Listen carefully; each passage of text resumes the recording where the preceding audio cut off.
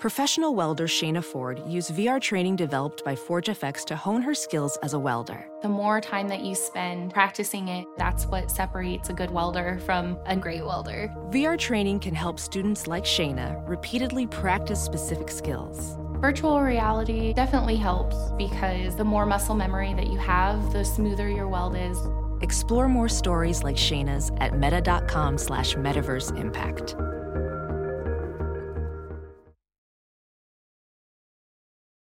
So what are you supposed to do between each Engadget podcast? Wait in silence? I'm Matt Smith, and every morning I walk through the day's biggest tech stories. It's short, relevant, and ready for listening whenever you wake up. Find Engadget Morning Edition wherever you find your podcasts, or ask your smart speaker for the latest news from Engadget.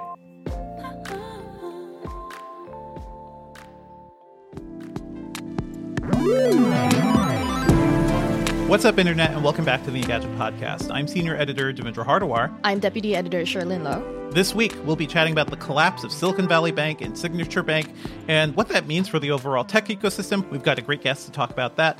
We've also got a bunch of new AI news. It feels like every week there's more AI news. And can you believe there's another GPT version already? Wow. This week, GPT-4 is here. So we'll be diving into all of that. As always, if you're enjoying the show, please be sure to subscribe to us on iTunes or your podcatcher of choice. Leave us a review on iTunes. Drop us an email at podcast@engadget.com. You can also catch us on our live stream, typically Thursday mornings around 10:30 a.m. Eastern on our YouTube channel. Come join us. It's a fun time. We'll do Q&As, and sometimes we show off gadgets. So we don't typically talk about banks, especially something like Silicon Valley Bank here on the Engadget Podcast. But there was a lot of news this weekend. I don't know if you've seen a headline. It basically progressed from being like, oh, this bank is in trouble to, oh my God, this bank has collapsed to, please save us, say all the VCs. And by Sunday, the federal government was like, don't worry, all deposits are fine. You will all be fine. There was a lot that happened over the span of a couple days, and joining us to talk about all that is Alex Wilhelm, editor-in-chief at TechCrunch Plus and co-host of the Equity Podcast. Hey, Alex, how's it going? I'm good. I feel like I've been in a bit of a hurricane, center of it, for the last week, so I'm kind of like recovering in a way. You're like, there's somebody with a flashlight on their head just guiding us all through this hurricane, because I feel like you of all people can help make sense of what the heck happened here. So can you just like sketch out real quick, like, so what is Silicon Valley Bank and what happened last week that basically set everybody's hair on fire?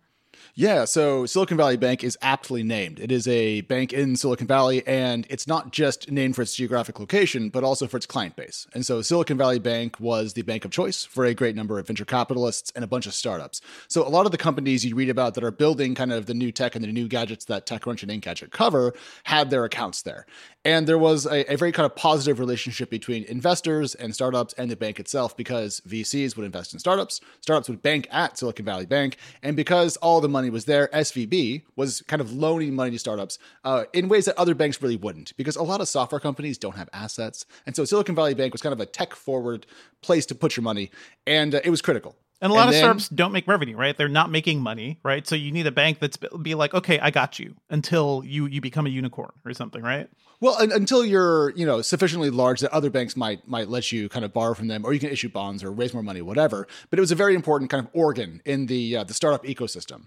And then last Wednesday, after trading, it kind of closed, Silicon Valley Bank announced a number of financial moves. They were going to issue some stock, take a hit on some investments, and essentially Thursday morning, things looked rough. And the stock price was down like 20%, 25%. And so I looked into this and then missed the point entirely. I saw you tweeting about this. I mean, you're like, hey, what's going on here? This seems weird. Yeah. Over your morning coffee, suddenly financial contagion, that's what you do. On Thursday, this went from what the hell is going on to everyone freaking out. And then Silicon Valley Bank got on a Zoom with all its venture capital customers and said, hey, everything's fine. Don't worry. There's no problem. And then the crisis precipitated by everyone pulling their money out of the bank. And why does saying there is no problem make everybody be like, oh my God, there is a problem? Well, I think the issue was that the problem had been building for a very long time and people hadn't noticed.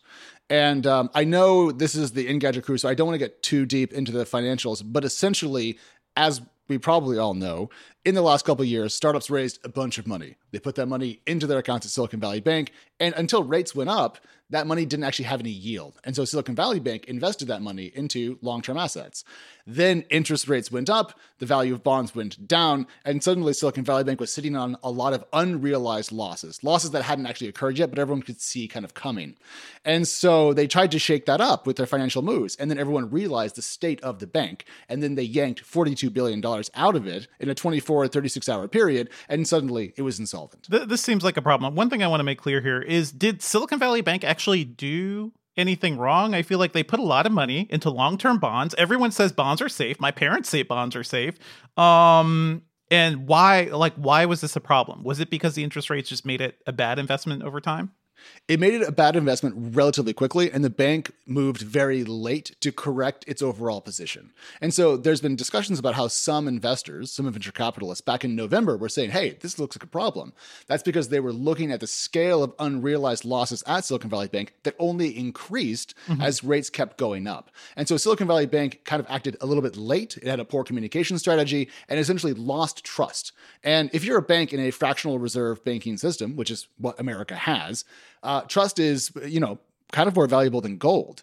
And so when they went on this call to tell people, don't panic, I mean, if you're on a boat and there's water coming into the windows and the captain says, everything's fine, you go straight for the lifeboat. That totally makes sense. Cherlynn, do you have any questions as we are diving into this topic? I mean, immediately it's like, what kind of experience do the people who are running SVB have? Like, what a history, what is their origin here, Alex, do you know? Well, interestingly enough, there's been some notes that have come out about who wasn't there. Apparently, they didn't have a chief risk officer for quite a lot of last year and didn't really tell anybody. And you would think risk, right? At a bank, Cherlynn, yeah, you kind of want to have that. But there's a question of experience and decision making, but also there's a question of regulation. After the 2008 crisis, which us millennials, zillennials, and Gen Xers all recall as a great part of our career progression. Yeah, we really grew into that, didn't we? Yeah. Mm-hmm. This is what, our fourth financial crisis, something like that? Yeah, brutal. But anyways, we put a lot of rules on banks, so this stuff wouldn't happen. And then in the Trump administration, a lot of that was rolled back. And so banks like Silicon Valley Bank, that are not the biggest institutions, actually had less regulatory oversight. And so they could get a little bit more sideways before anyone noticed. So mid-sized banks, right? It depends on the amount of assets. They're not small local banks, but did they, I remember hearing stories that Silicon Valley Bank kind of was a smaller bank for a while, and then they also kind of blew up as everybody was getting funding over the last few years too, right? That must be part of it. Yeah. I mean, venture capital fundraising, like VCs raising money for themselves, went up dramatically. The pace of money going into startups went up dramatically. And so suddenly their deposit base expanded greatly. And ironically, I was actually prepping for this morning. If I understand it correctly, they would have been under stricter regulatory oversight starting this year, right? Because they reached the sufficient size. But the problem is they weren't last year when this was all kind of kicking off. It's a hot mess. And there could have been leadership. There could have been leadership in the VC community to say, look, we know this is not good, but let's all be calm. For sure. Leave our money where it is. Don't break the bank. Help them through this crisis. Yeah. What did the top VCs do, Alex? What did Peter Thiel do? Well, it appears, and we're still sorting this out exactly. There's a lot of reporting still going on about who was first and who got their money out and so forth. But they were like, hey, portfolio companies, maybe you don't want to keep your money at this bank that we think is in trouble. So everyone, essentially, they did a DDoS attack on the bank deposits. Right? And very quickly, it precipitated into a crisis. And then, as you said, over the last weekend, as everyone, cried tears over suddenly possibly losing some of their money, the government stepped in and said, whoa, calm down. We're going to backstop these deposits, and everything's going to be okay. And depending on your politics, you have a perspective on that. I'm not going to get into FDIC insurance and so forth. But essentially, the government was like, we're not going to let this spread.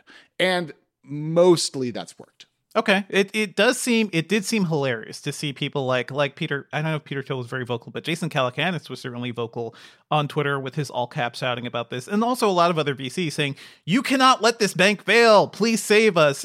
This is the industry big on libertarianism, big on, we'll take care of ourselves. We are the gods among the society, and you government are just like old, stodgy, useless people. We don't need you anymore. Turns out they really did need government regulation and government support here, right? You're pointing to a very important, I think, PR issue for these companies. Because, if you think about the last 10 years, what have we heard from startups in Silicon Valley? Well, that they're the future, that they're changing things, that the government's too slow, et cetera, et cetera. And then suddenly they end up upside down on fire in the ditch and they go run into the government. Now, you could argue that it is a key function of government to take care of the banking industry and kind of make sure that it works. And valid. But it's also true that you can create a PR issue for yourself. And I think one problem that we have is that, Devendra, you just brought up Peter Thiel and Jason Calacanis. And I know Jason.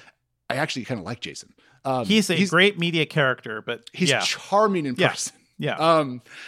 But the VCs that I talk to, the founders that I talk to, mostly are not the ones that you hear about in the news. They're just really smart, nice folks. And so I think what VC should do to correct this issue they have is maybe swap out the voices a little bit. Bring on Elliot from Bessemer, right? A lovely person. Or just someone who's not the same four guys from the All In podcast. Yeah, maybe don't let the All In podcast lead the conversation. How about that? Yeah. And, that's on the VC community. I will say that I don't have a lot of patience for libertarians who, when they have an issue, after mocking other people's bailouts and financial assistance, demand help for themselves now and then complain that the government isn't moving fast enough when they fix the problem over a weekend. That's pretty It's kind of wasn't. I agree with that. I also read that SVB was basically big on pushing against keeping those regulations, right, in 2018. Like, part of the reason they were the ones that helped get rid of the regulations that got them in so much trouble. Yep. Okay. This is why. Okay. Would you let your kids grade their own homework? No, you would not do that. That's ridiculous. And so to me, this is an example of hubris, which is a very human thing. Let's be clear. That's just straight up humanity. But the reason we have regulation is to combat our base instincts as people, so that way we can't end up in situations like this. And I'm peevish that the three of us, we have checking accounts, I presume. And so we are part of banks that pay into FDIC insurance, which is what's kind of backstopping all of this. So it's a bailout bailout light, bailout adjacent financial move, whatever you want. But it's irksome to me that folks say, not for me, and then demand, please save me.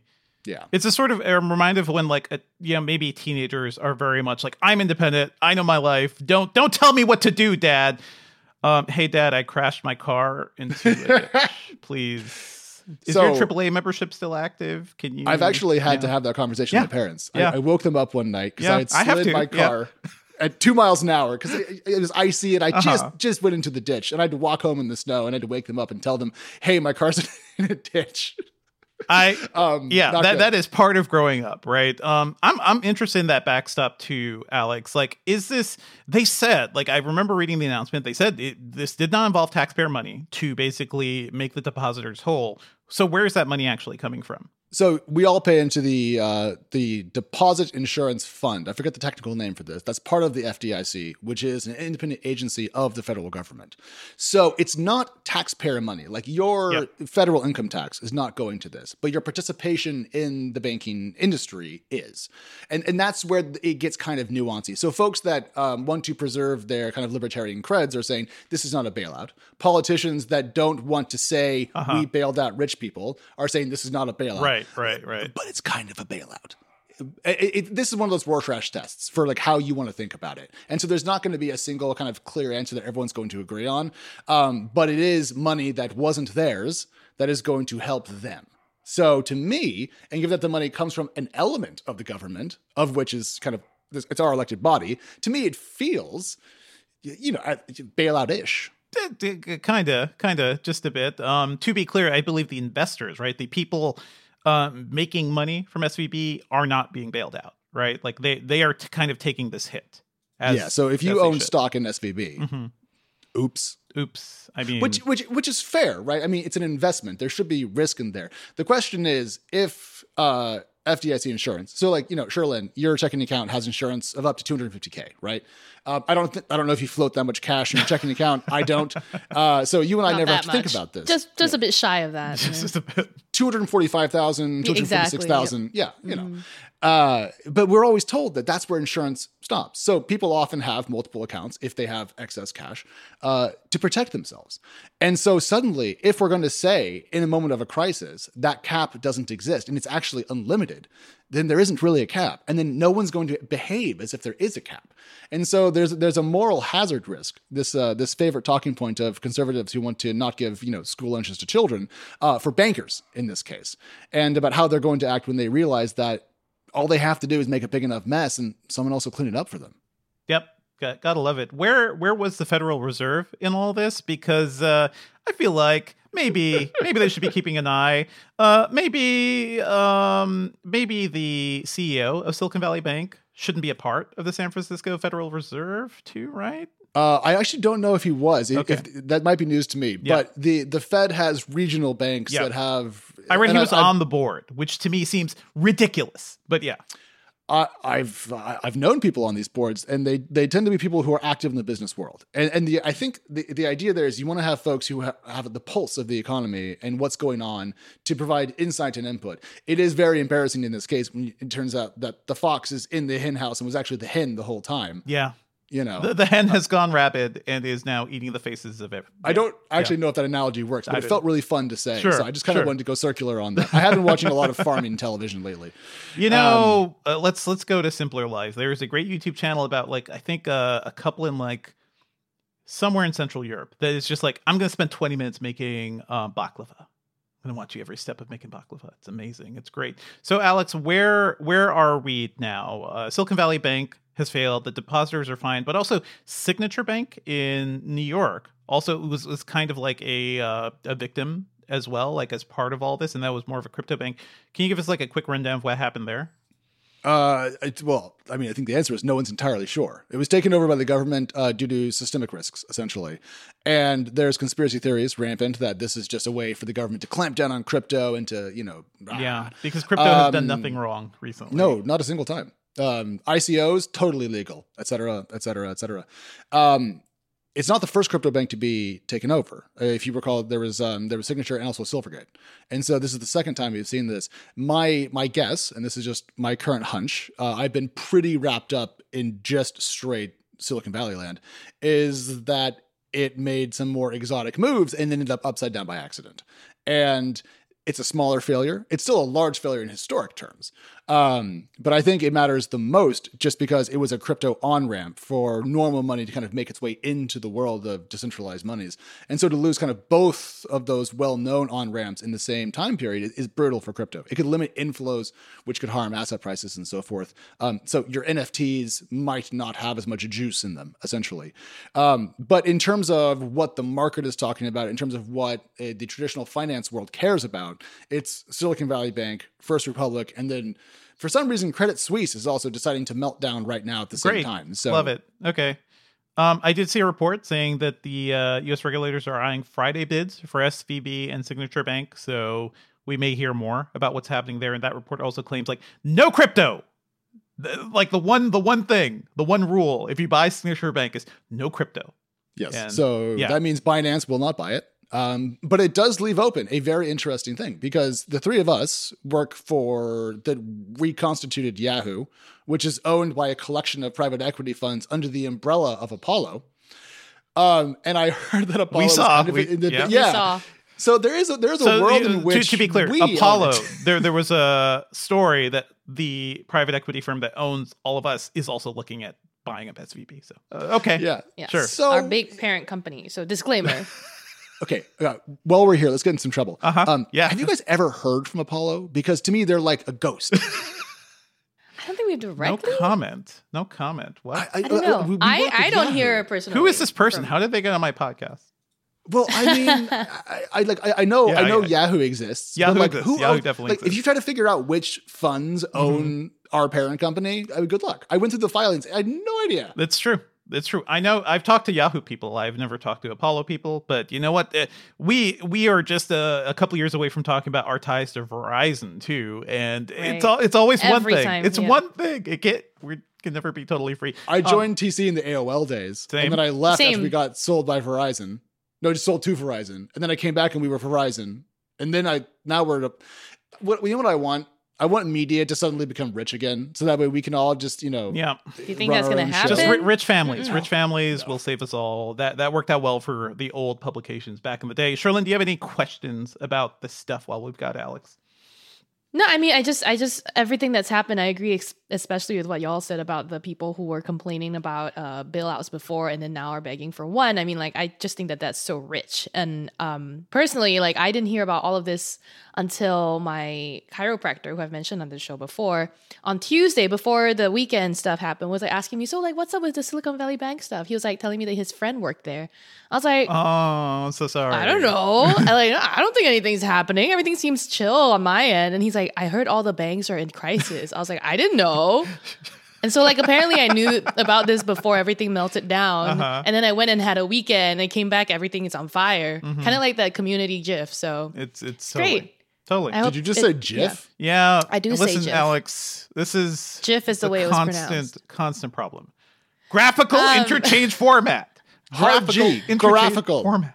No, this is my favorite never-ending battle. I love it. Yeah, Anything I know. else you We'll want all- to we can- add, yeah. Alex? And also, like, what are you working on these days? Equity Pod, I know you guys are doing really well. I enjoy the show quite a bit. So Oh, thank you so much. Everybody check out Equity Pod. Yeah, I mean, I work at TechCrunch. This is my second stint. I've been there for, most of my adult life. I make the words on the screens. Sometimes I help other people do it. That's the gig. Mostly though, I'm just hanging out with my baby. That's my new project. Yeah, so I'm just trying to learn how to dad and work. How to dad and read while baby is napping. Basically, you could be productive while the baby is napping and no other time. Dude, yesterday, so the baby doesn't sleep anymore. She's just decided that she's over it. So yesterday, we just had like a multi-hour Taylor Swift sing-along, just trying to put this dang baby to sleep. It's brutal. Just read her the regulatory reports about SVB. And she'll go. No, right then to I wouldn't have a spouse. Yeah, So yeah. you gotta balance. But anyways, I love y'all and I appreciate you bringing this to your audience. I know it's not the normal Engadget fare, but I think it really matters for the Totally companies relevant, you do totally cover. relevant. So everyone, thank you for your patience with me, and you can now return to your regularly scheduled gadget programming. Where can we find you? Where can we find you on the internet? How about that? I'm on Twitter mostly. My name's Alex and my Twitter handle is Alex, so come hang out there. And You son of a gun. Yeah, You got the best the one. at Alex. there's a story behind that, but it's too long for this riff. And also, I have a little personal Substack where I write about life and shit. So if you want to be bored about what I'm doing on the weekends, there's that too. Awesome. Thank you, Alex. Oh my God. Now I want to start my own Substack. Yeah, everybody. I mean, I've been wanting Do to. it. It's Is fun. it good? It's fun. I don't have time to write outside of work. Yeah, that's the thing. Like, I love the idea. How do you find the time to do that, Alex? Well, since Holy I shit. got back from parental leave, my volume has gone down precipitously. Yeah, there you go. Yeah. I started a podcast during my parental leave, so we just can't help there you go. ourselves. That's Anyway, aggressive. At this That's point, what I need to do. I need to have a child and then get that parental leave. thanks so much for joining us, Alex. Hope to have you back on soon. Let's move on to some other news. And you know what? There's a lot going on this week. But before we get to the AI stuff, there was a story about like how much people are actually losing to online scammers and to crypto as well. The Wall Street Journal reports that Americans lost a record $10.3 billion to online scammers last year, according to the FBI. Let me see. The total losses to online scammers rose to 10.3 billion from 6.9 billion in 2021. Those losses doubled from more than a year ago and were the most investment scam losses were the most common scheme reported. Cryptocurrency fraud skyrocketed to 2.57 billion. So, hey, it seems like this entire system, the big money system, is not really protecting normal people, as we were pointing out.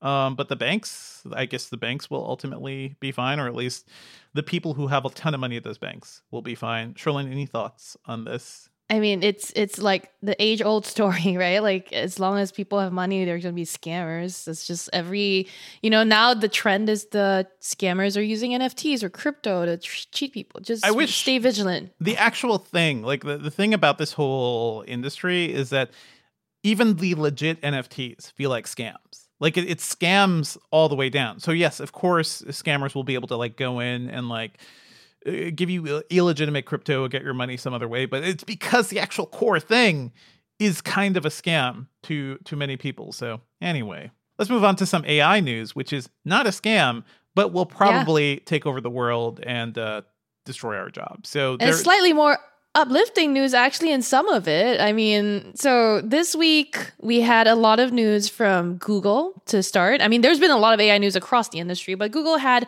a couple of events this week. One was the Google Health oriented event called The Checkup.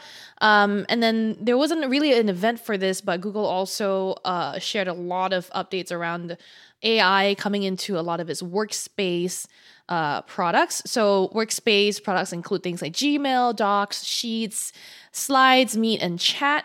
And basically, it's going to add generative AI support to all of those things. So like in Gmail, and I think in Docs, and like maybe even Meet and other text document stuff, you've already got like some AI and smarts, right? I think we're used to seeing the auto-suggested replies and the like. And that's not really, right? But this is where we have to remind ourselves, it's not really AI, it's better autocomplete. So yeah. I mean, if we're like really talking about the definition of the word AI here too, like we could say that that's already been existing. Like AI has been already in this because the autocomplete is using some sort of intelligence to do it. If anything maybe touched by an algorithm is AI, then everything is exactly. There's a lot, and it's hard to like. We could go down a rabbit hole discussing the definition of AI, but anyway, so this is like a slightly more sophisticated version of that. So in the future, or by the end of this month, in the US and in English, users will be able to draft, replies, summarize, and prioritize emails in Gmail. You can also brainstorm, proofread, write, and rewrite text documents. But what I think is most interesting is you can auto-generate images and video in Slides. Sheets can create formulas autonomously. Meet, which was already available, which was already able to transcribe notes automatically, is going to be able to do that. And then in Chat, which I guess people use, I don't know, but Chat can enable workflows for getting things done. I don't know what the hell that's supposed to mean. I think I'd have to see it in action, but I feel like it's something where like similar to what Microsoft was starting to do in Teams, you can like have to-do lists within your Chat page and that sort of stuff. That's what I'm imagining. Sure. It can be all sorts of things. The more we hear about this stuff and generative AI going into things, the more I'm reminded that Clippy was too early. Yeah. It's really, this is the Clippy dream of ahead of Clippy. its time. Clippy was ahead of its time, and he did not have the AI smarts to do all this stuff. But it is funny that the thing everyone is basically salivating over now is Super Clippy. It's super Clippy. Yeah. So like a little bit more color, like detail on what the updated workspace AI stuff is going to be able to do. For Docs, if you're going to like just type the subject of your assignment onto the page, Google's generative AI can just quickly make up some additional text. So like, biological functions of like the nervous system or whatever. And then like you'll get like a suggested paragraph from Docs, right? Listen, the worst thing you can have in any document is a blank page. Yeah. Because that kind of does stop your brain a little. It's a block, Yeah. Anytime I write, I'm like, I don't I like put to words like down. I just put like brainstorm words down. Yeah. I just do bullet points. Yeah, exactly. So speaking of bullet points, like if if you've written a draft or something, or if you've written some bullet points, you can also use the new rewrite function to kind of have the AI rework and maybe hopefully improve what you've written down. And then apparently they're going to add the I'm feeling lucky option to Gmail. Yeah, to your reply is just like, well, I don't. Sure. Yeah, like let's Russian roulette the replies. It sounds like fun, but probably not very professional. I don't know, man. So that's some of the changes coming to Google's workspace. More interesting, I think, is the health-related updates that are coming from Google. First of all, I think the most straightforward things are that Google has used Duplex, which is the AI calling bot that it used to help people make reservations at restaurants. It's been using that during the pandemic, right? To kind of like call a lot of restaurants to ask for their updated hours, what their updated like practices and policies are. It's now used Duplex to actually call hundreds of thousands of US healthcare providers to verify their information and to see if those providers accept different various state Medicaid plans. So with all of that calling and research that Duplex has done, Google is going to make it easier to find some enrollment and re-enrollment information for Medicaid in search. So that's straightforward enough. That's cool. Google, I think what's more interesting is that Google's using its AI to enable people and other, healthcare providers to use the basic ultrasound devices that are not like super expensive. Use that to do certain things like identifying data that could help the early detection of breast cancer. It could also use the ultrasound devices to do like better gestational age guessing, I think, in expectant mothers. So it's teamed up with a nonprofit in Kenya called Jacaranda Health to research some AI-based ultrasound treatments for mothers and babies in government hospitals. So I think that's fascinating. I sat through the briefing for this. It's really cool. It's also teaming up with Chang Kung Memorial Hospital in Taiwan to research how AI can detect breast cancer via ultrasound as an alternative to mammograms. Which, first of all, there's limited availability to mammograms in regions that just don't have. You don't do it until you're older those too, right? facilities. So it's a whole process. Yeah. This is cool. And mammograms also are apparently less effective in populations with higher breast density. So if I've not done a mammogram. I'm just not that age yet. I've done the like doctor check ones. And even those feel like a little too guessy. It's like, was that a lump or was that just like fiber? I remember reading like over a decade ago, either in Wired or somewhere else, like that the one of the potential for AI, maybe it was through IBM Watson, was to sort of like have this idea of big data sets and being able to look at this stuff, like look at a scan of something and like give you ideas. So hey, maybe we'll actually get there. IBM Watson certainly did not get there, even though they spent billions of dollars on that. No, but I am interested. I am curious to see how all these like big tech efforts in terms of like teaming up with or focusing on healthcare, like Google's doing here or with Amazon buying One Medical. I don't know what that's going to do.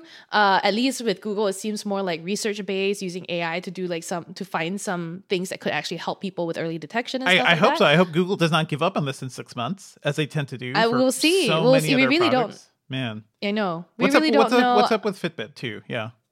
So the good news, and this got me excited when I saw it, the good news is Fitbit, as part of this, set of Google Health related news, announced that it's finally taking or getting rid of that Fitbit premium subscription for your like own health stats.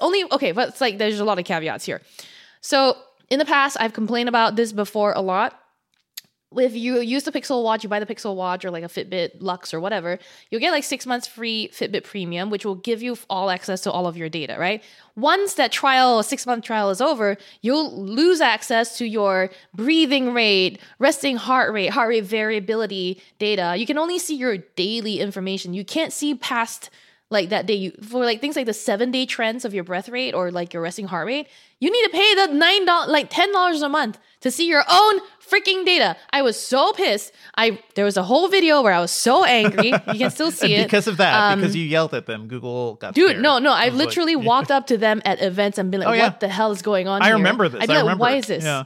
Yeah, so over multiple times. So most recently last week, I was at another Google event where I was like, y'all need to, what is going on here? Why am I paying? Listen, I appreciate that, Sherlyn. I also miss the days of walking up to companies and just giving them shit for their products. I love giving them shit. It's exactly. Awesome. They know. And then like they couldn't say anything last week to me. So anyway, this week, in fact, along with the other Google Health information, Fitbit said, now you don't have to now that stuff is coming out of paywall. So if you want to see your 30-day up to 90-day trends for your breathing rate, your resting heart rate, your heart rate variability, you will be able to see it without having to pay the $10 a month. And more useful, or at least one of the better features that they're taking out of Fitbit Premium and making available to all users without a fee is sleep stages, which, again, I yelled very loudly about this on the video where I was like, y'all, yes, it's your industry leading with your like cardio-based sleep stage detection feature, right? Yes, it is like something that, you started and the industry has followed, and Apple at the time hadn't done it yet.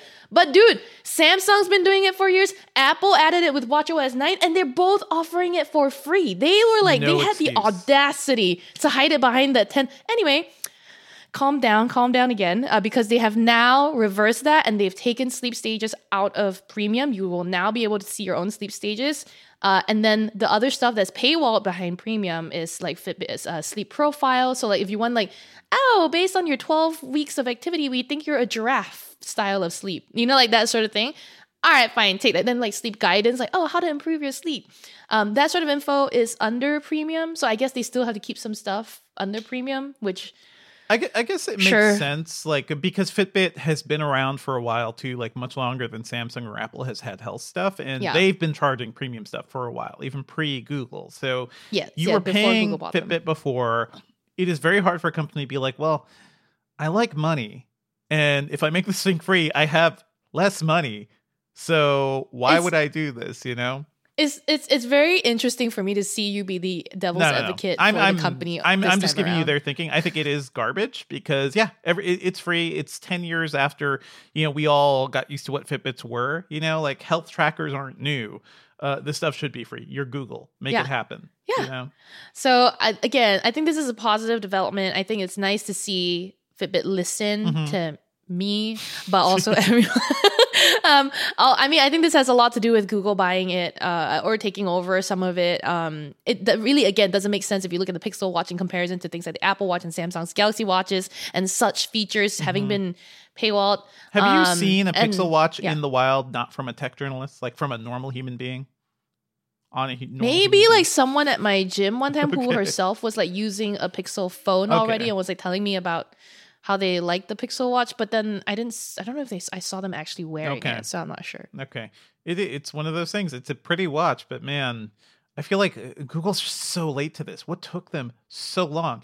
Anyway, we've still got a bunch of stuff. We've got more AI news too, because I want to open with the Google stuff because it does feel like Google is coming from behind a little bit because they totally blew the Bard AI debut. And then even though Bing has its own issues too. Like the story, the mentality has been that Google has been behind Microsoft. But anyway, there is still more stuff happening. OpenAI announced GPT-4 yesterday, 3 months after we learned about GPT 3.5, like after ChatGPT. Like this one is slightly better. It's slightly more efficient. It can understand both text and image inputs. So I saw a really good example on their blog post announcing this. There was like 3 pictures showing like an old style VGA cable being plugged into an iPhone, and then somebody like pulling it out, showing you that, oh, actually it's a USB-C cable.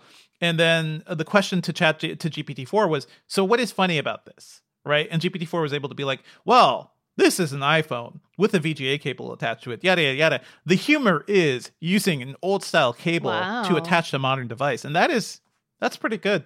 Okay. Just from seeing the image, like not from any text around it, just like interpreting that image. That's pretty cool. I could think of the potential applications for this too, right? Like where you're like trying to identify Lens does this, Google Lens does this, Apple's like camera also does this, where you like point your camera at something and it'll identify it for you. But like, it feels like OpenAI's GPT style is just a lot smarter. Yeah. And can search for more context. So, for sure. So go check out the OpenAI blog post about this. But basically they showed off like how the GPT-4 is better at like the LSAT. It's better at major tests. Benchmarks in general make it seem like a much better chatbot. Of course, the thing we have to point out here is that tests, oh my God, you mean this thing that learned like the entirety of human knowledge is able to pass this test, which depends on just knowing things and memorizing things? Like we already know tests aren't the best way to test like actual students and to test like aptitude around things. So it is funny that we'll be like, yeah. We gave this thing all this data and it just used that data. Yes. Yeah. Uh-huh. No, when you said like benchmarks, I was like, what is a benchmark for a chatbot? They're all so the blog post like has things I do not understand, but the numbers look better for GPT-4 compared to GPT 3.5. They say it hallucinates at a lower rate and does so around 40% less of the time. We also saw the news. Microsoft admitted or announced that Bing, the Bing AI, confirmed it, actually runs on GPT-4. So if you're in that Bing beta, you're basically testing GPT-4 right now. I've been like throwing it some questions. It's it's pretty good. It's going to be really interesting to see, how this stuff is spreading around. My main worry is that we also saw the news that Microsoft laid off its team responsible for ethical AI development. And it just feels really weird that we are just like barreling ahead. We're like turning the speed dial up on AI stuff. And anybody like who is getting in the way or slowing down these companies seems like they're being thrown by the wayside. So Google did this. Microsoft is doing this. Yeah. I mean, let's contextualize it slightly. So like it's not that it's like gotten rid of completely all kinds of like responsible AI department, because it is still keeping its office of responsible, what was it, AI, right? But like the fact that it's laid off so many people that were involved in ethical AI development is not a good I don't know sign. how you define the department. Like, is one person being there still the department? Because the story we've been seeing from Yahoo Finance is that Microsoft has laid off, reportedly, but laid off the entire team responsible for ethical and sustainable outcome for AI development. Maybe they have another AI, like ethics division. Right. Yeah. Right. My understanding is that like that was a part of the Office of Responsible or Ethics, like that sort of stuff. Because the thing is, I find that hard to believe. I guess the reason I find it so hard to like align with what I saw is that at the Bing AI event, there was a whole section devoted to responsible AI development. And there was a whole separate panel talking about ethics. So it's either you talked big about how important this was to you and then you laid people off, or there's something I'm not understanding about the structure of your, like, is it becoming, but the fact that people were laid off, again, reportedly, right? Like if people were laid off, then that means you're dropping resources on this thing you said was important to you. So it is curious. Yeah, it seems like they were part of the 10,000 employees being laid off by Microsoft that we talked about earlier. We need to see numbers. We need to see more news about this. Microsoft needs to explain. This is all developing, and we will be talking with them hopefully. This sort of thing is just like it is worrying because we see Bing being spread all over Windows 11. There's a story about you can now enhance your LinkedIn profile. Don't forget Microsoft owns LinkedIn with AI written suggestions. Okay. It's also testing AI written job descriptions, which could probably help a bunch of people's LinkedIn profiles. True. Yeah. But, and then at that point, is your LinkedIn profile still going to be useful? Like, how do we look at resumes from now on if everything's going to be written by AI? I don't know. We'll see. I mean, listen, if you write a resume now for a lot of big companies, it's an AI, like it's a bot looking at your resume and scanning it for keywords related to that thing. So the AI just talking to each other, right? Yeah, the AI wrote the resume and then the AI is reading at this point. So anyway, speaking of layoffs, Mark Zuckerberg announced the year of efficiency for Meta as the company is laying off an additional 10,000 workers. Oh my God. So we have already talked about Meta layoffs. This is another round of another 10,000 workers. It turns out Mark Zuckerberg, in November, we talked about them laying off more than 11,000 people. It seems like the big bet on Meta and the metaverse probably is not paying off for us so well for Mark Zuckerberg. Yeah. Year of efficiency just tells me this is a year of tightening our belt. Except his belt, probably. Yeah. So everyone's going big on AI now. It feels like last year, Meta was the only one being like, metaverse. We're so excited about the metaverse. It's all us. And I've yet to see anything actually good within the metaverse they're talking about. So anyway. Exactly. We'll see. I mean, Meta, they also said it was killing support of NFTs on Facebook and Instagram, which LOL. The other big fail. Yeah, the other big fail of tech recently. But I mean, this is efficiency. If you want to kill something, like kill this one. You know what I mean? Like this was really not useful, at least to me, and I think to a vast majority of the audience of the population. So it is funny, like how much of the VC audience too we were talking about earlier, who were all big on NFTs and Web3. Oh my God, all the .eth, all the .eth usernames, and how many of those? No concern for the environment, no concern for like just all the impact that it would have. Because it didn't. It's just they saw the money, they saw the dollar signs. That was it. Speculative markets, people. Where there's money, people will find a way to be there. Let's talk about a few things that are maybe less rage-inducing, Cherlynn. How about a nice, pleasant phone? How about a Galaxy A54? How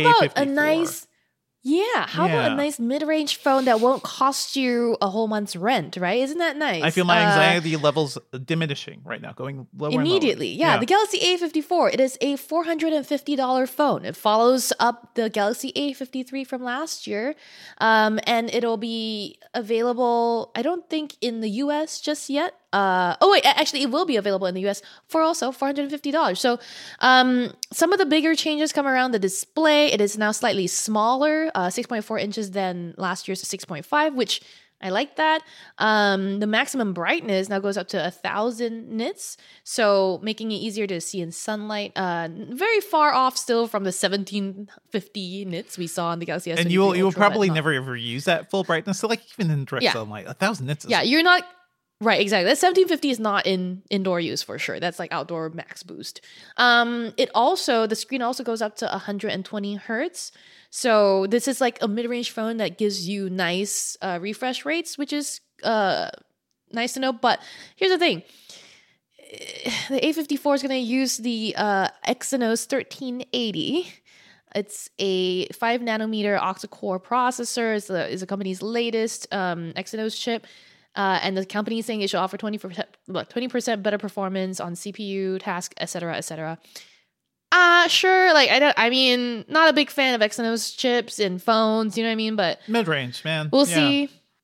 It is a mid-range. It's part of what keeps the phone a little cheaper. And then we've got, a triple camera system with a 50 megapixel main camera, 12 megapixel ultra wide, and 5 megapixel macro. It's kind of amazing. Like 5 years ago, we'd look at this phone and be like, oh my God, this is next level. Look at that little dot camera at the top. Look at this edge-to-edge display. So it's very nice for this price. Our reporting, we also cover the Galaxy A34, which is not coming to the US, but also looks pretty good. It has a little notch. Yeah, and it's a bit cheaper too. I love cheaper phones that are actually good, like that have good probably hardware. Last you about as long as your flagship phone too. So there you go.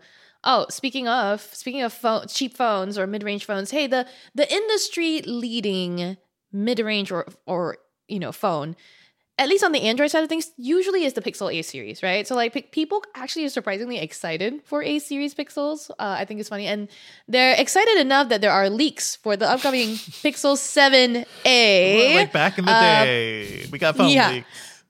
Apparently there's enough hype for the Pixel 7a for there to be leaks. So anyway, apparently a Vietnamese website says it's called Zing News, and it's got like photos of a prototype of the Pixel 7a that apparently some programmers were using. It's a test device. How can you even tell this is a new A series Pixel? So if you look at the pictures, it looks just like the Pixel 7. Yeah. And I just think it's quite funny that these people were just like, yeah, we're going to leak this. We don't care. We got a phone and we're going to share the pictures. Because anyway, after the pictures were released, Google apparently or reportedly locked the phone remotely. But the person who had the phone still was able to make sure to find out it was running Android 13. It had a 90 hertz screen option. Good job, other person. 8 gigs of RAM. Yeah. There was also another leak, the Pixel 8 Pro, which again, I saw this image and I was like, is there like a good designer working at Google? Because what the hell? This phone looks like butt. They actually like the look. I can't tell you. I don't like it. I'm sorry. I tripped over myself so much to say it, but I don't like it. It looks like BUTT. But yeah, it's like the same rear bar design with the cameras on the back, and there's just was it the Pixel 6 or the Pixel 5 that introduced that design? It seemed like it had a bit of a personality, so that's cool. Well, yeah. So the 6 had a straight bar that was not metal, or at least not silver metal, and then the 7 brought the very Cyclops looking bar where the bar itself was had a metallic finish, but then the cameras were housed in this kind of rounded rectangle, so it looked like an eye or a triple eye. I don't know. And then so based on these pictures, nobody wants to be Cyclops. He's boring. Yeah. These pictures look like more of the same, except the cameras seem like they stretch across more of the bar and just look bigger and more, more obvious. Not great. I'm not liking what I see, unfortunately. So this is it's a render picture. There are a couple other pictures with it. It looks fine, but it does make me sad to see Google not even try. Maybe when we get it in our hands and do some hands-on, it'll look more interesting. I don't think they're not trying. I think they actually think this is nice. Yeah, this is my problem with Google. Well, let's talk about something that Google, actually, I love you, but this is not my cup of tea. So.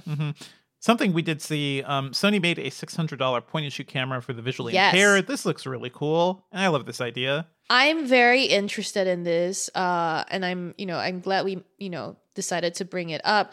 It has a viewfinder. This is the DSC HX99 RNV. It has a viewfinder that can project images directly onto a person's retina. That's super cool. So it is interesting. I think it's not for people who are, blind. This is for people who have low vision or visual impairments. And that's nice, right? Like, if you think about a point and shoot camera, the viewfinder is not something that like people with low vision can easily use. It's not something that like, if you have like very thick glasses you need to wear, it's not necessarily easy to do. So this might be helpful. I haven't used it at all. So to describe it, it looks like a Sony point and shoot, but it has like a big, a big arm holder, like a big holder on the side, and it has a big grip. And the viewfinder is the Retissa Neo Viewer, and it just looks like a big circle you're putting right up to your eye. So it's cool. Yeah. Unique. Yeah. It's very interesting to see, and I love for more companies to think about this. And this is really actually a part of a small and growing trend, I think, out of Sony, because Sony announced the adaptive controller for PlayStation.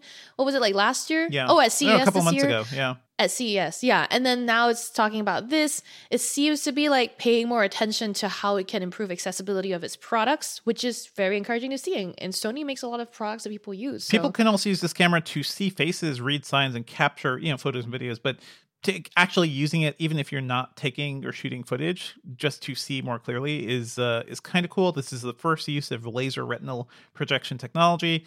So it's very exciting, and $600 is not much for a specialized thing like this. Yeah, I would love. Yeah, hopefully we can find somebody who can help us review this and test this, because I think it's a really cool device. We'd love to see more like this.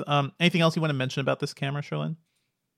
No, just want to get it in to see and have a friend or someone I know that might be visually impaired try it out. Yep. Super cool. We've got a couple other quick news bites. You may have seen the news that T-Mobile is buying Ryan Reynolds Mint Mobile for up to $1.35 billion. What's funny is that my parents moved over to Mint Mobile to get away from T-Mobile.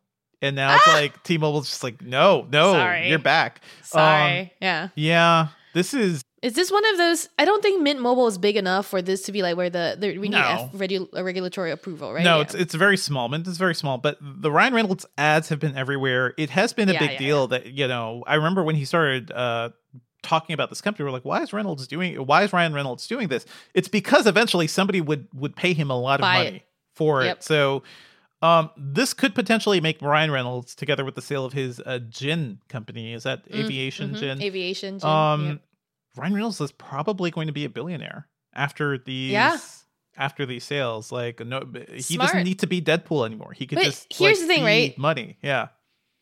Well, here's the thing. He was never all that involved in Mint Mobile. I think he did the marketing for it, right? But he did he had a big stake in it, as I recall. Big stake, that's for sure. I don't know how involved he was. I don't know how involved he was in making some of the basic plans free or some of the other perks that the company was doing. Ryan Reynolds here for sales and features and everything, Right. Here's where I think the genius of it is. I think the genius of all these Ryan Reynolds' businesses is the marketing. I think more than anything, he's a marketing guy and he knows it, and he takes a business that he can see improving the value of just by sheer good marketing through his Maximum Productions channel. A lot of people have done that. Yeah, a lot of celebrities have done that, but he has done it very successfully. So shout out to Ryan Reynolds. He's done it very well. I am getting annoyed when I see him in movies now, because he kind of does one thing over and over again. The same thing. It did not. There was a recent spy movie that was a lot of fun, and then he popped up, and I'm like, why? You could have had anybody else. But anyway, Bullet Train is fun. Good. Bullet Train's a lot of fun. It was fun. Yeah, it was fun. We've got other news. Amazon satellite internet antennas. Look weird because they look like little tables for dolls. This is for Amazon's what is it, the Starlink alternative, Project Kuiper, satellite internet. Sure. And then if you look at these things, they're supposed to be like antenna. They really look like coffee tables for dolls. It was weird. Just go look at the picture on Engadget.com. They look like little baby tables. Yeah, you would put this on like a picnic table or something, and it has to be flat because these things are talking with low Earth satellites. Right. So the surface needs to be low Earth orbit satellites. Yeah. So okay, that makes sense. And in similar space stuff, I would just want to shout out the NASA Artemis spacesuits were announced, and they look like anime spacesuits, and I love them. I love them so much. This is super fun. Like right now, the color, they have like small helmets, like pretty slim helmets, not like the old big, not as huge as they used to be. And the actual suit themselves look like Macross, uniforms or something. So I love it. I don't know if you have thoughts, thoughts, Sherlyn. I mean, they look cool. That's it, really. The helmet includes... Go take a look at the picture. Yeah, the helmet includes lights, an HD camera. As astronauts enter the suit through a hatch in the back, in the life support backpack. So it just looks cool. It looks like we are one step closer to what's the Amazon show? The Expanse. Are you watching The Expanse, Sherlyn? Oh no! I think you would love The Expanse if you want to. I know we've talked about this. Yeah. I think it's totally up your alley. Anyway, we are getting closer to The Expanse, and hopefully not the crummy politics of The Expanse, because, I guess that show and that book is so realistic because it turns out that is what we were already kind of building in our society. So love it. Finally, there's a report from Bloomberg Technology about Meta, Amazon, and other companies calling workers back to the office in 2023. I just want to take a step back and be like, well. Yeah, I guess this makes sense. Sherlyn, do you have thoughts about this? Like, it does seem like companies are they want to push people back in. They are maybe less comfortable with remote work going forward. Like, they don't want to be the trend moving forward. I don't know. Do you have any personal thoughts about this? I mean, I think we've talked about this since we've been talking about hybrid work since the pandemic began. Pandemic was sort of, So this is not news to me, but it's like... what are we talking? Are we talking like mandatory 5 days a week? Are we talking mandatory 3, Yeah, so there's a whole bunch. So Amazon has told employees to return to offices 3 days a week starting May 1st. Meta announced plans to, let me see here. Meta's encouraging staff to come to work in person. Snap is doing similar things. I know people at like movie studios and other tech companies too, where they've gotten letters from the CEOs being like, you got to be back to the office 3-4 days a week. And then when people be like, why? I'm doing my job perfectly here. I'm actually more productive because I'm not wasting time commuting in.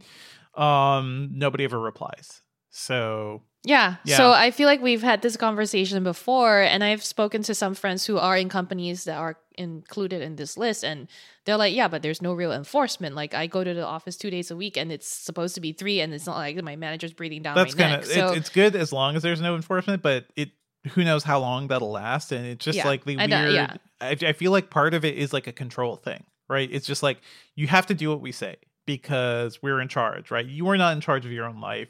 We own your life to a certain degree.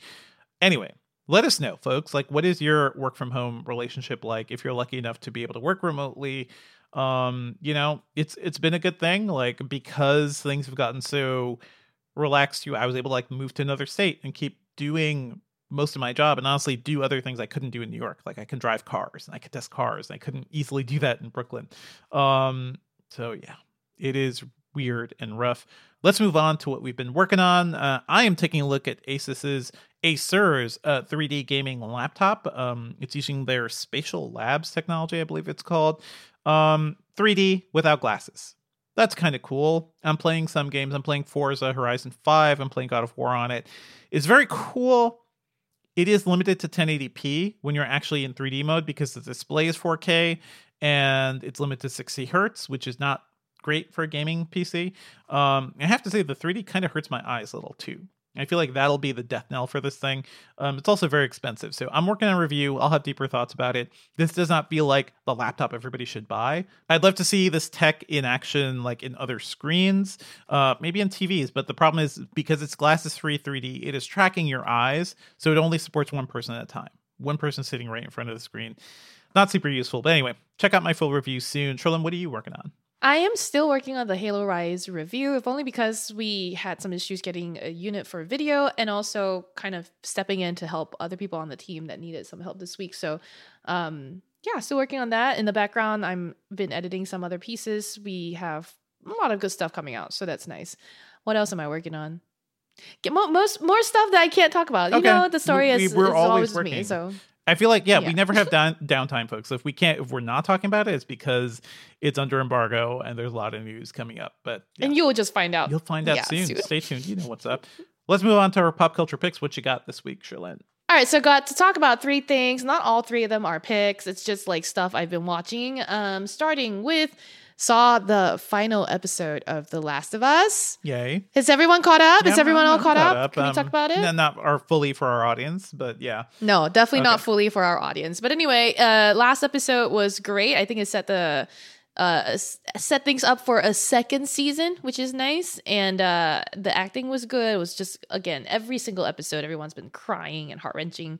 So it really just makes you think about all these like questions of morality and like integrity and ethics and also like what it means to be a human being trying to be good or whatever in a way that's like different from The Good Place or Ted Lasso. So it's very different from Ted Lasso. If you haven't seen it. Very, very different, but makes you want to be like, makes you ask if you were in this situation, what would you do, right? So I think that's where it is. Yeah, I've been thinking about this since the end of the game. It's basically the ending of the first game. So avoid spoilers, folks. Like if you waited this long, I will say it hits different for parents than it does for other people. Absolutely. And there's a lot of things I would do for all my the kids. Dads I know. Yeah. All the dads that I know who have seen this were like weeping, like weeping, throughout but the also series, not just. I would do the same thing. Anyway, anything else you want to mention, Cherlynn? Yeah. So second thing, I already just kind of shouted out, Ted Lasso is back. I haven't seen it yet. The first episode, I am kind of waiting to be a few weeks. It's good. It's good. Yeah, I've seen the first few. Oh yeah, I know. I am very excited, but I am also it's bittersweet because this is going to be the last season, and I'm just sad. I want them to wrap things up nicely, give me like do it in the way The Good Place ended, which kind of like was very soothing. Now, third, these are 3 shows. The 3 shows I'm talking about this episode are 3 shows that are like live, like they're happening weekly, and you like find new episodes. This third one is probably the one that you'll agree with the least.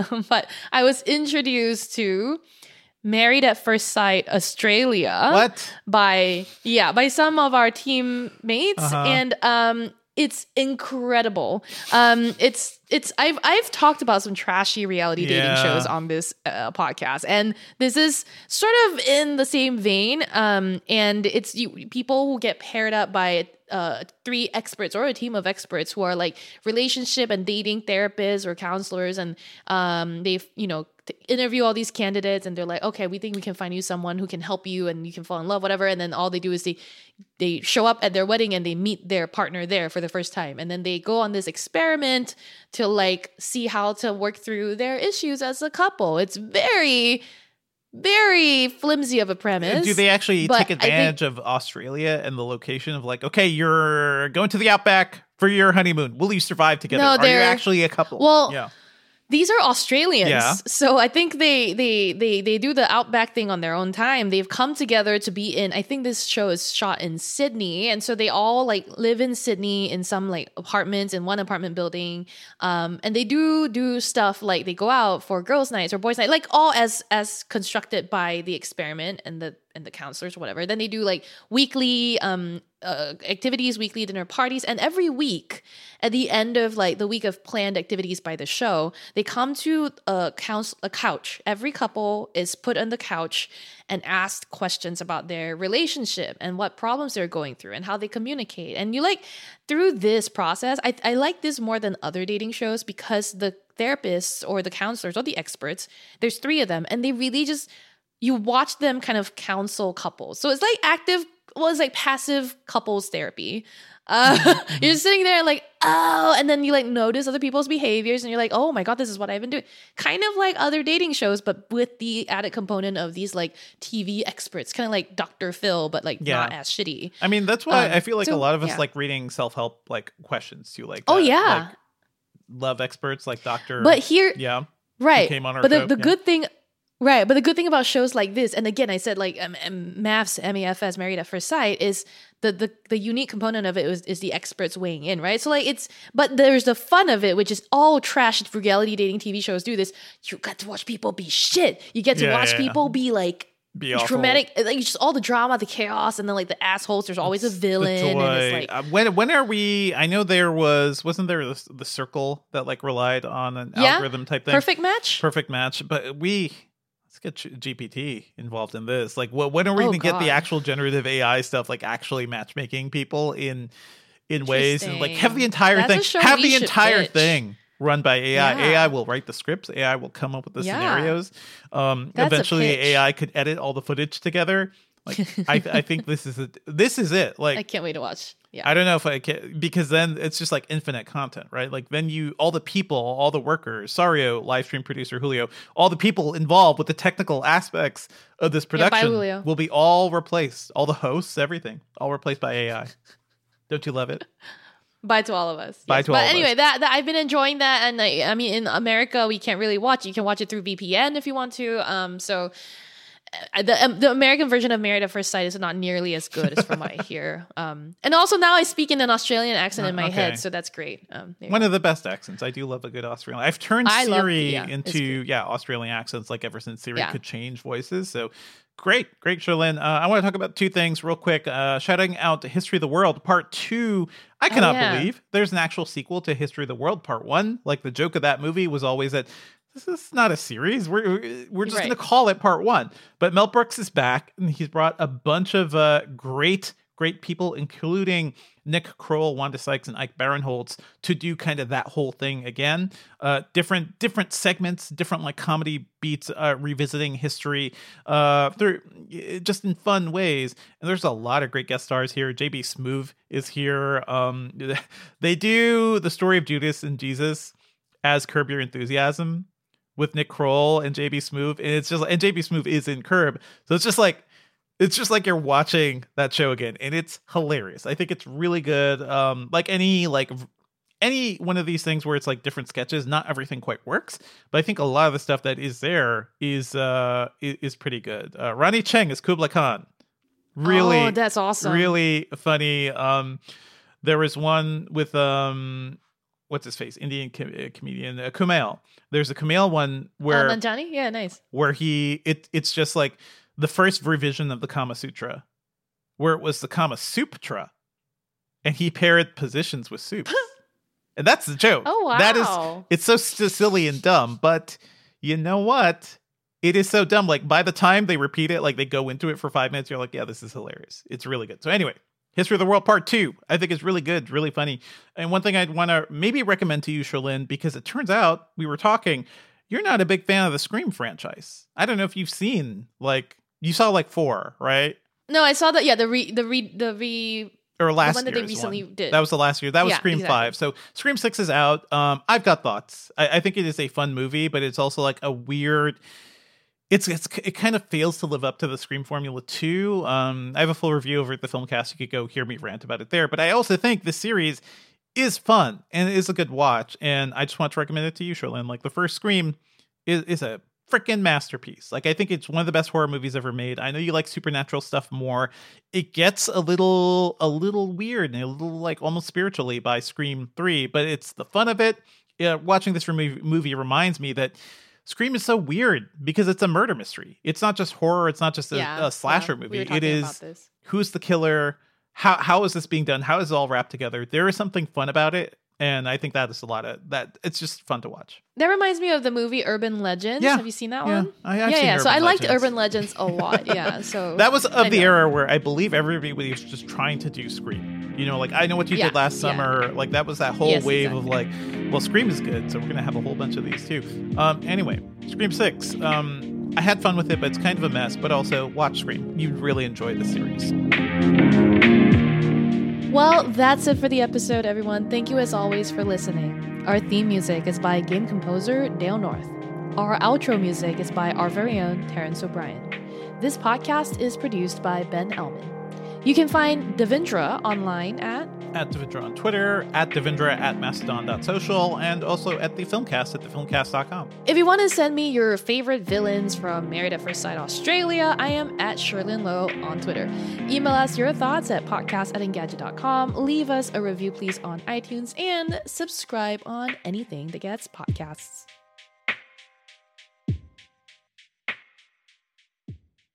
That's what I need to do. I need to have a child and then get that parental leave